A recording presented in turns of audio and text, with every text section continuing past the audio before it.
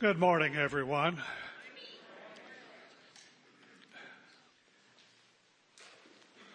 It's almost trite to say that we live in a very dark and foolish world. We look at what's going on in Israel, and we look at the tremendous upsurge of anti-Semitism all over the country, in our colleges and universities. And we say, this is Hitler all over again. I can't believe it, but it's there. The anti-God things that are going on and coming from our government are just astonishing. The things we see in our neighborhood. I came down from the high school up there, Lake Ridge. And I told Elsie, when we turn this next corner, I want you to take a look. We're usually praying, but I caught it out of the corner of my eye. Yesterday she did. And here's a home. And it's got all these Santa Claus decorations out in front of it. And it's got a skeleton 10 or 8 feet high with a red snow cap on top of it. And I just thought, that's how far we've drifted. It's just evil. And it's everywhere. We are so privileged to be able still to come on this Sunday morning, any Sunday morning, and talk about our Lord and Savior, Jesus Christ. You know, where all the hatred comes from, it's demonic. It's from the Garden of Eden on. And Satan despises the name of Jesus and all that he is about. So we delight in preaching about it, teaching about it. This whole section, which is Jesus' last discourse to his disciples, is what this week I termed a mission critical briefing. Imagine you were leading a global impact, history-shaping mission. I get into these things. You see that you're about to die, and you've trained trusted associates to carry on your life work. You know the time is short, as it was with Jesus, just hours. You have only a few hours to live. What would you say? I know what I would share with them. If it were me, I would impart to my trusted associates the most fundamental things, the most mission critical things, things that would be most important in keeping them and the mission on track. That's what all this is about for the next 3 chapters. I would tell them the things that would most help them carry out my mission and vision according to plan. In these chapters 14 through 17, Jesus leaves a deposit to them, a deposit of instruction, which he felt it was most critical for his disciples to know and to digest for future reference. That, remember, they're not getting it all right now. We kind of look back and we think they saw everything. Jesus had tried to tell them, I'm about to go away. I'm about to die. But it wasn't settling in like things sometimes do not settle in with us. To understand Jesus' teaching in these next 3 chapters and to cling to them would, Jesus knew, be a huge comfort to believers in any times of adversity, and would serve as a theological anchor to keep the apostles' minds and hearts within the bounds of safety. The teaching here, not just today, is like a plumb line to a paper hanger. You ever hung a lot of paper? I have. Maybe 200 rolls. If we keep coming back to Jesus' teaching in these chapters, we will not only feed our souls and find comfort in this challenging world, we will protect and inoculate ourselves against some of the most faith-destructive errors now circulating in our nation and in our churches. So what does Jesus have to say about himself? We'll review some of last week. For the comfort and reassurance of his disciples in anticipation of his imminent crucifixion and departure from this earth. What does he teach that contradicts the stuff that is floating around out there and twisting Christian minds and faith? It's crazy. Last night, I hardly ever listen to it. I mentioned just clicking across channels, saying what's theirs or anything interesting. And I come across TBN.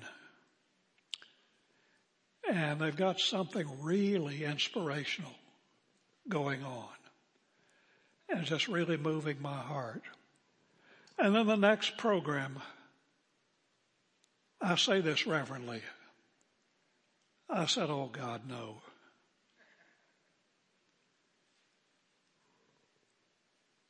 Not that guy. You have him on there. And he's done everything but renounce the faith. What's wrong? Just get it all mixed up. I thought later for an analogy. It's like my father-in-law's slumgullion when he was fishing. They'd get to the last day and then they had all his food left over and they'd just throw all the leavings in the pot and then throw in a few bolts and nuts. And that's what it's like today in the church world. I just go, your pastor does. Do people see? Do people know? This is not even Christian. Well, let me review what Jesus told them and us last week. In verses 1 through 6, Jesus teaches something big is about to happen. I've told you before. He doesn't say all this now, but we know that. I've told you men before. In a few hours, it's going to go down. They're going to come for me, my enemies. Judas is going to lead them. I'm going to be arrested. There's going to be a kangaroo court. Then I'm going to be hauled before Pontius Pilate. And I'm going to be crucified. Still not completely landing. They were in denial, as people are. Jesus says, I want you to know something. And this is this is mission critical briefing. It may all go to hell, capital H-E-L-L down here. You may get sucked up in the vortex of it all. But I want you to know I'm not leaving you orphans. I'm going back to be with my Father. And I'm going on a mission. I'm going to prepare a place for you. No matter what happens here, it's not the end. In the end, you win. You're going to win big. Keep that in your mind. No matter what happens here on planet Earth, feet on the ground. I'm going to prepare a place for you. If I weren't, I'd tell you. But I am. That's where I'm going to be. Then the second thing he tells them, what was a stress point last week, in verse 6, disciples said, Lord, where are you going?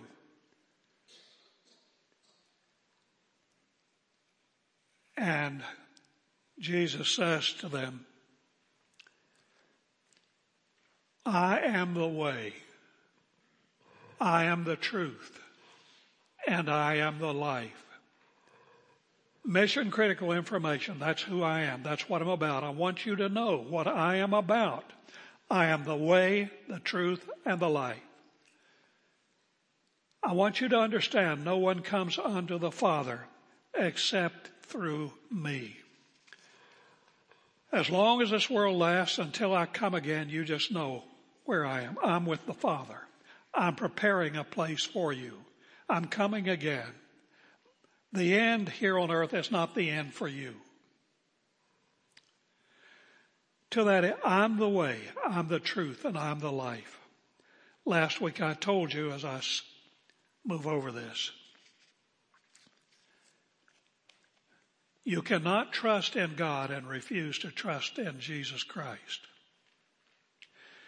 You can not make God the object of your faith and decline to deposit your faith in Jesus Christ. If you're not a believer, I want you to understand that.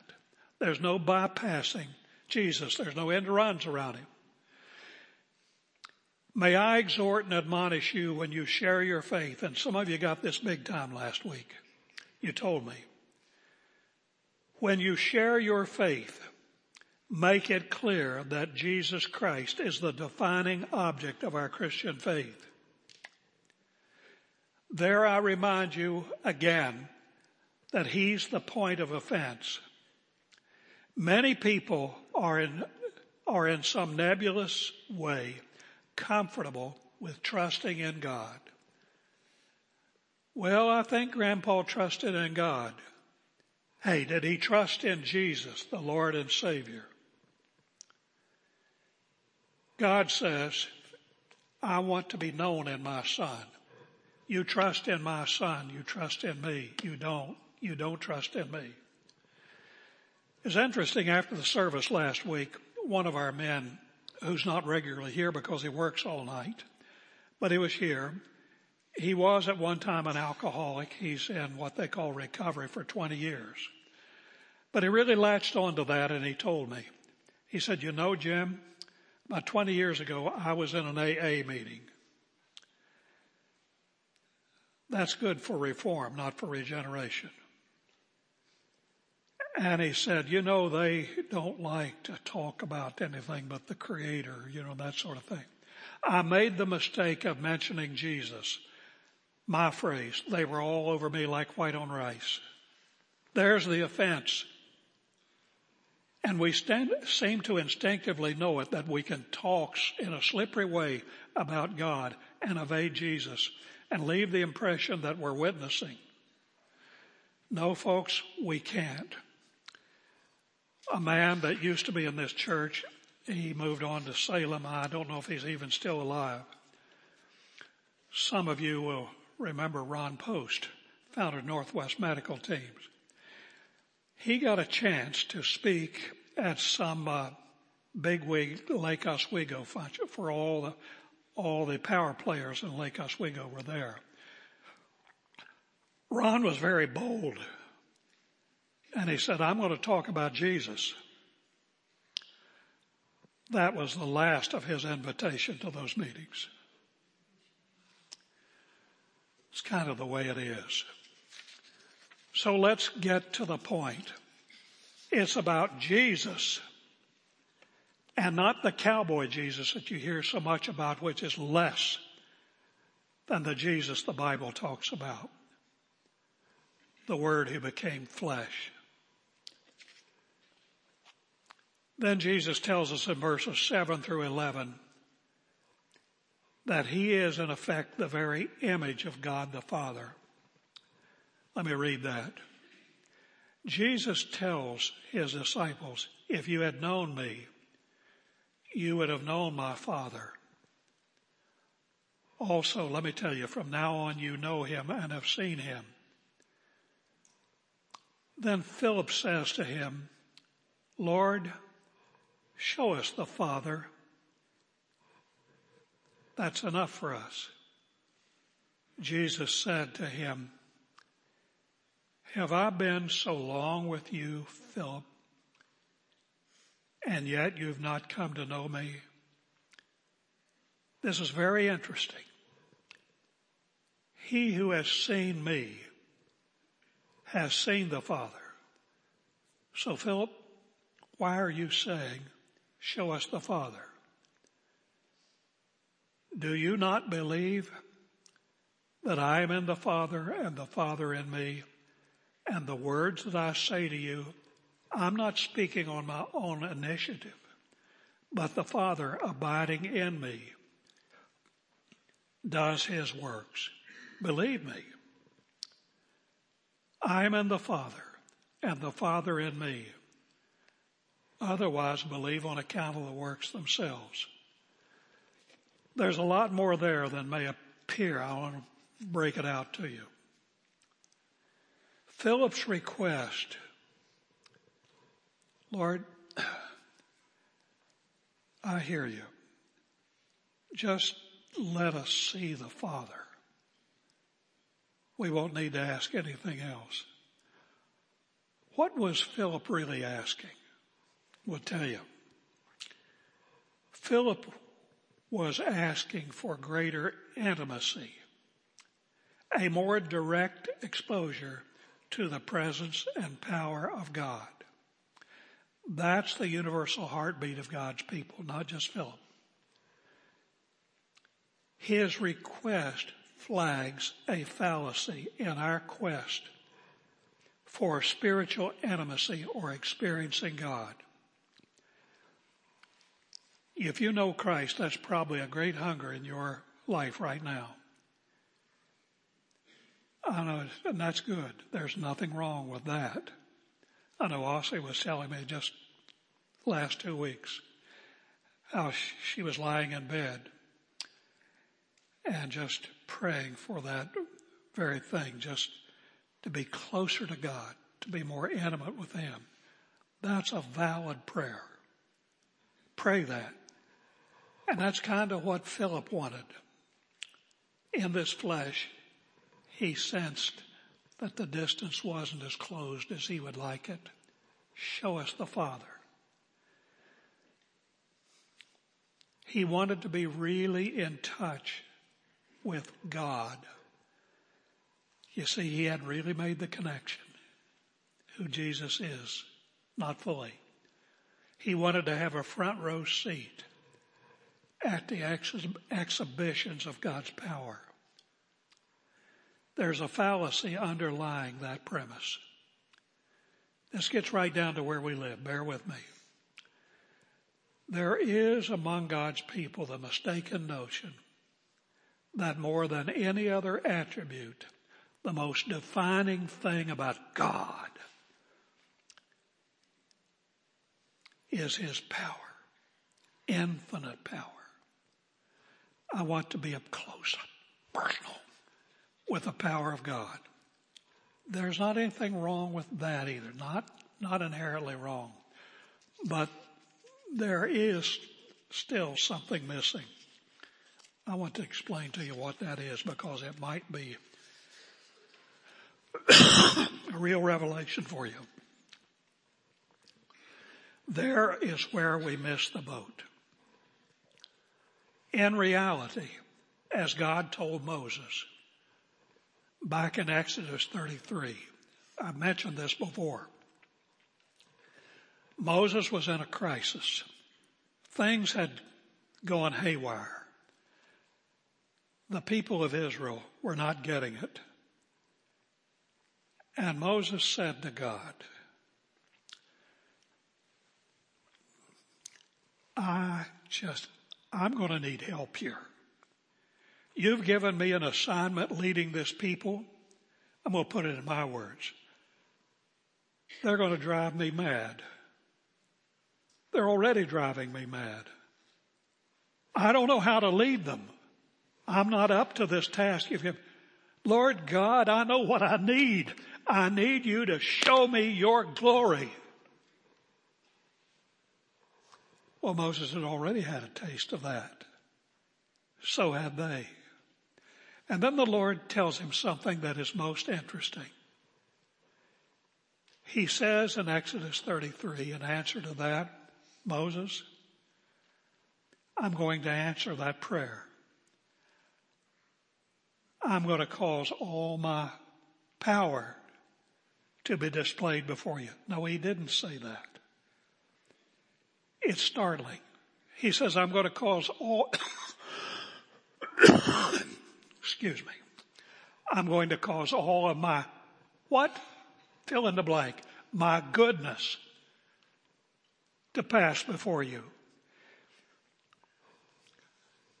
And then I'll skip down to Exodus 34, verses 6 through 7.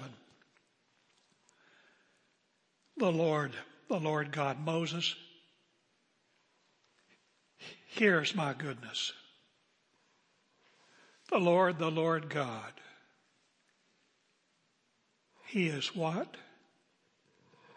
Guys, can you get that up there? I'd like for you to see it. But that's not their fault.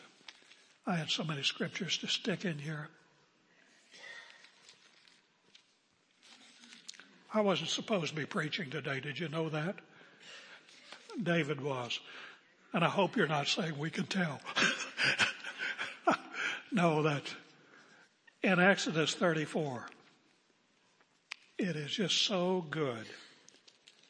I can't explain all the intervening section. The Lord's compassionate, Exodus 34, 6 and 7. The Lord passed by in front of him and proclaimed, the Lord God. You want to know who I am? You want to know you want to know my glory? You want to be more intimate with me? You don't need to see more displays of power. You want to know God? You and I, do you really want to know God? The Lord passed by in front of Moses and he proclaimed, the Lord, Yahweh, Elohim, compassionate and gracious. There is God, slow to anger, abounding in loving kindness and truth to all of you and me, everybody who are all messed up, who keeps loving kindness for thousands, who forgives his grace, iniquity, transgression, and sin, the whole gamut. Yet he remains a just God. He will by no means leave the guilty. That is, the guilty who persist in rejecting him. He'll by no means leave them unpunished. He will in the end visit the iniquity of the fathers upon the children and the grandchildren to the third and the fourth generations. I am a just God. But for those who receive me, and we receive him how? In Christ, in the New Testament. That's the character of God. If you want to know God and be intimate with him, you need to understand him in that character. I mention that so strongly because there's a point where we must take issue with our brethren attracted to Pentecostal, charismatic theology. What these folk want to do. What these folk do is the power of God. Show me the stuff. That's what I want to see. That's what John Wimber said, the founder of the Vineyard Movement. That's where they want to seek intimacy with God. Indeed, folks, it's an impressive thing to come face to face with the power of God. But as these disciples were proof, the glory and the essence of God lies in his moral being. The person who knows God, the person who really sees God, the person who's on most intimate terms with him is the person who is most conformed to his moral character. These men had seen the power of Christ as nobody had since Moses, Elijah, and Elisha. You can literally be in touch with the power of God and out of touch with the character of God. Israel in the wilderness for 40 years, display after display after display after display of the awesome power of God. What they did not do at the end of the day is know God, know him in his character, his moral being. In the final analysis, those among us who really know him are those who walk in love and in holiness. Those who experience intimacy with God are those who most consistently walked as Jesus walked. If we know him, we know the Father. If we have seen him, if we have discerned through the Holy Spirit his moral character, through his word, we have seen the essence of the Father If you want to be closer to God, concentrate on knowing the character of God and not conforming to it. The power trip is not the answer. The answer is moral conformity. I've mentioned this many times over my ministry here. If across the street where that, I forget what they call the mall across the street. Anyway, it's where you get crumble cookies. That's what I remember. I'm here, go get them. That's the one. If across the street that property were vacant and there were a big tent there, and they were announcing that Joe Blow from somewhere, it'd probably be from California or Texas, he'd be from one of those two places, was going to come in, and there's going to be a signs and wonders meeting. And people would come out there to Cruise Way and they could turn left or turn right. Where do you think most of the cars would be turning? I can tell you where they'd be turning. That way. Because they want to see signs and wonders.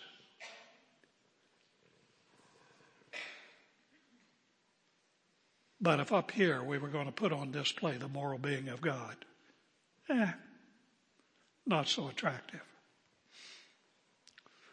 To know Christ is to know the Father. To know the Father is to know Jesus Christ. A.T. Robertson said, God is like Christ, and vice versa. In John 8:19, Jesus told his detractors who were questioning him, if you knew me, you would have known my Father also. So in verses 8 and 9, Philip said, show us the Father. Jesus said, have I been so long with you and you've not gotten it, Philip? He who has seen me has seen the Father. So why are you saying, show us the Father? Do you not believe that I am in the Father and the Father is in me? And the words I speak to you, I do not speak on my own initiative, but the Father abiding in me does his works. Believe, I say to you and to me. Believe I am in the Father and the Father in me. Believe me that I am in the Father. He emphasizes this. And the Father is in me. If you can't just take my word for it, then look at the works. The works of Jesus were not just displays of power. Demons can sometimes do that. But his works were always works that displayed the moral character of God, his grace and his mercy. So, truly, truly, I say to you, verse 12, he who believes in me and the works that I do. What about this? Let's read it again. Truly, truly, I say to you, and he who believes in me, the works that I do, he will do also. And greater works than these shall he do, because I go to my Father. Whatever you ask in my name, that I will do, that the Father may be glorified in the Son. Is that true? Jesus says, look at all the works he did. Jesus says, I'm going to my Father. I'm not going to be here, boots on the ground. You're going to be here. They didn't understand any of this yet, but the Holy Spirit was going to be in them and on them. And the works that I do, you'll do also. In fact, I want to tell you a secret. You're going to do greater works than I do.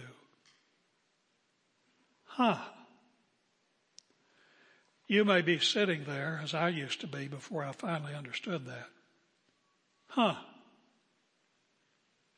swear I haven't seen that. I've never seen anybody raise the dead. I've never seen anybody cause the blind to see, the mute to speak. But if I ever saw it, it would be so rare. Jesus said, you do greater works than these, the ones you've seen me do. Is that true? Let's go back to across the street. They're over there. They're going to be, they say, let's just assume it's true. They're going to be causing the blind to see, the deaf to hear, the mute to speak. They're even going to raise a dead person. Wow. Wow, I want to go over there. But over here, the Word of God is going to be preached. The dead are going to be raised. The spiritually dead. People are going to come to know Christ. The blind are going to see. The deaf are going to hear. The mute are going to speak the praises of God. What did Jesus mean? He meant the greatest miracles of all his disciples were going to do, because he was going back to be with his Father in heaven. The Holy Spirit was going to come. Let me tell you something. There is no greater miracle. And quite a number of you in here are examples of that. In fact, the majority of you. You have been born again. You were dead in trespasses and sins. But you were raised, regenerated, reborn by the power of God. There's no greater miracle. And his disciples went out into all the world, and people everywhere were coming to know Jesus Christ. That's the greatest miracle of all. Why do we minimize it? We don't get it. Oh, I was there.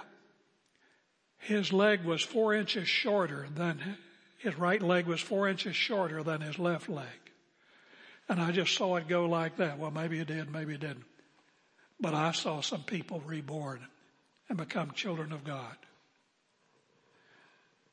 That resurrection is the greatest resurrection there is. And the whole world has been changed as people have been transformed. It's still an awfully dark world. But people come to know the Lord Jesus Christ. I have seen it over and over again. It's just, don't have my phone with me. I wish I did. Last Sunday after the service, a man texted me from Pittsburgh. I read it to my group last Sunday night. He said, today I went to church for the first time in 44 years. That's because you've been my pastor for the last 8 years. He had heard the word of truth. He had been in a cult. He had come somewhere along the way to know Jesus Christ. There was a man, I shared this also. There was a man way early in my radio ministry. He got in touch with me. I frankly don't even remember how. He said, Pastor, I've been a cocaine addict, really deep. He said, I found Christ through your ministry. And he said, I'm no longer hooked. Well, you hear stuff all the time, and there are many false starts. It went on for years and years. I don't know. I figured he had fallen off the wagon. Never heard from him again. It was a little bit unusual. One day, those two middle doors, nice-looking man with a handsome wife, came walking out. He said, you don't know me, but I'm Mike. Took my hand, and he said, not that Mike, not one of them, but says, I'm Mike. Said, you remember how many years ago I called you and told you? Yes. Yes. He said, well, I'm still on the path, still walking with the Lord. Well, maybe I'll see him again, walk in here one day. I've seen that so many times in the course of my ministry. Although I wasn't the one at in Bible college, a young man, I've seen pictures of him, had a suit on, a big cannon in here with a holster. He had been a mob hitman. His name was Lenny. In fact, later on, is that any of you? No. If it is, we're not talking about the same guy. So just understand when I throw these names around. He had also been a boxer, and a boxer that probably most of you have never heard of. Archie Moore told him he could be a world champion if it weren't for the drugs. But anyway, he used to beat people up and maim them for a living. At one time controlled most of the drugs in San Diego. Here he was, one of my students, sitting in the class. What's his name? I got names mixed up. Nicky Cruz led him to Christ. Transformed. We had a number of these gangsters. I got along great with them in Bible college. I mean, they'd just been real live gangsters. But it was great to see them Now that's a miracle. That is a miracle that transcends anything else. You see those things. My dad would never tell me much about his conversion. I've told you so many times about Ossie's dad. All I could hear was, Dad just wouldn't tell me much. I just knew he was very ashamed of the life that he led. Very ashamed of it. Didn't even want to talk about it. And in those days, coal mining camps and everywhere, they'd have these. How many of you remember revival meetings? Raise your hand. Well, 3 or 4 of you. 3 or 4 of you. But they'd have these revival meetings going a week or 2 weeks.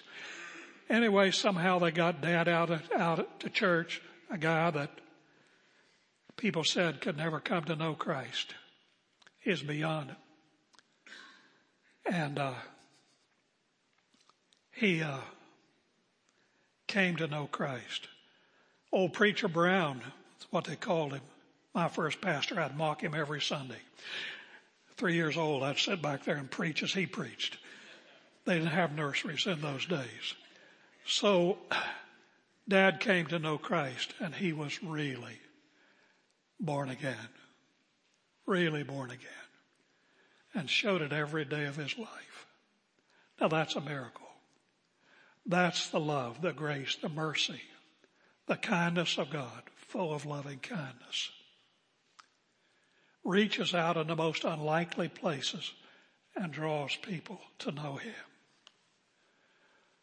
Ossie lost her brother this weekend on my Saturday morning.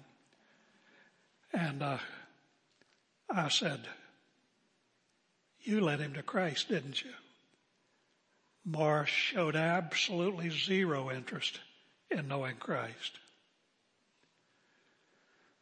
Then several years ago, he and Ossie were talking. It's not the only person, but Ossie talked to him. She was so concerned about Morris. And she turned my radio program on, and they would listen by phone to what I was teaching. And he made a profession of faith in Christ. That's what Jesus meant when he said these works.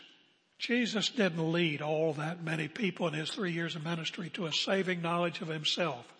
He gave them signs, he gave them wonders that just pointed them to him and to who he was. But most did not respond. But to his word, many did. He had his disciples, and through them, hundreds of millions throughout the generations have come to know the true and the living God. That's why we teach the Word of God. Sometimes it works quietly. Sometimes it's boom, eyes wide open. But the Spirit of God works, and the blind get sight, and the mute ears, they hear. And hard hearts are softened, and people come to know the living God, as many as the Father is drawing to his Son, and he will never lose them. John 6, never lose them. And so it is with us. How many of you here this morning have asked this question before? You received Christ in some environment under the age of 10. Raise your hand. I'm one of those. Raise them high so we can see. Others of you, in your adulthood perhaps, you came to know Christ. The longer it goes, the harder it is, the harder hearts get. But it's a miracle of God. Sometimes I look at families. They're so distressed. They're so torn. And you think, oh God, will the light ever get through? But sometimes it does, and they're turned around. But I look at my life. My parents didn't know the Lord. Ossie's, her parents didn't until your mother come to Christ when you came to Christ when you were about 8. How long was it when did your mother come to Christ? She was in 7th grade. And then much later, her dad.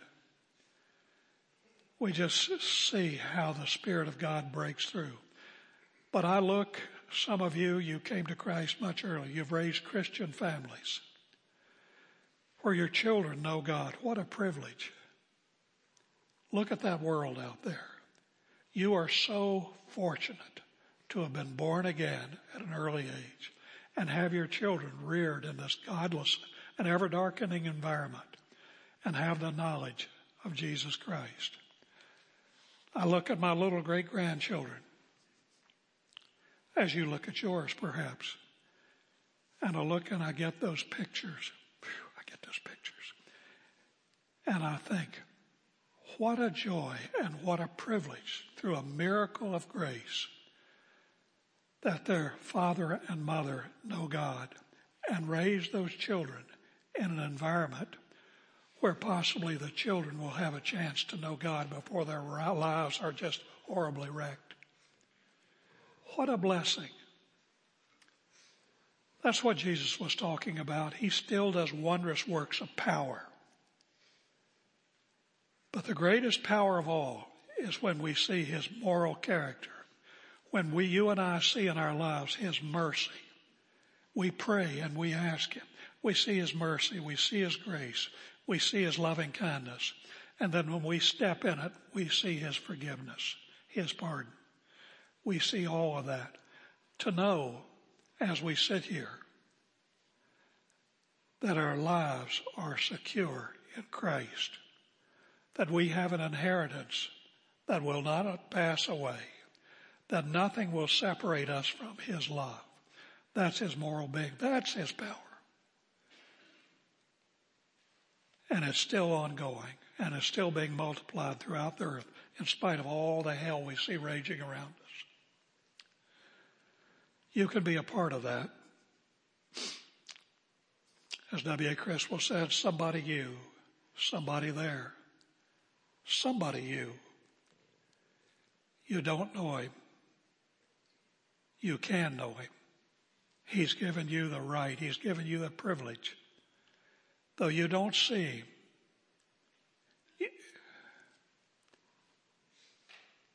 He sees you. And His Spirit is working. And He's saying in your heart, yes, that's true. Even while one side of you tries to deny it, He is there. And He's come to go on our way to prepare a place for us. If it weren't true, He says, I would have told you. I'm coming again to receive you unto myself. I will not leave you orphans. And He's not going to. I don't know how our lives are going to turn out, yours or mine. I don't know what the end is going to be. But I know there is no end for us who know Him. You will never die. You will only transition. Your spirit will go immediately into His presence. Hebrews speaks of the spirits of just men made perfect. They're already in heaven. Well, that's a wonderful thing. That's a wonderful hope. There is our hope. Hell is all around us, not nearly as it might be, maybe will be. But our hope is always with us. Nothing will ever separate us from the love of God. You can be a part of that love. You can know His forgiveness. You can know it today. Well, people say, well, Pastor, what do I do? And I always say, you've heard me say it. What did you do at the altar? You said, I do. Say, I do to Jesus. The Father sees you. He knows you. Every thought that you think that races across your brain, He knows it. Say, I do. And then come out and claim Him before the whole world. Be baptized in His name. Let's pray. Heavenly Father, we thank You so much for all of Your goodness, for all of Your grace, Your kindness. We thank You for Your moral glory. For You, our Father, are just and kind and good and forgiving. We thank You for that. In the name of the Lord Jesus, we pray. Amen.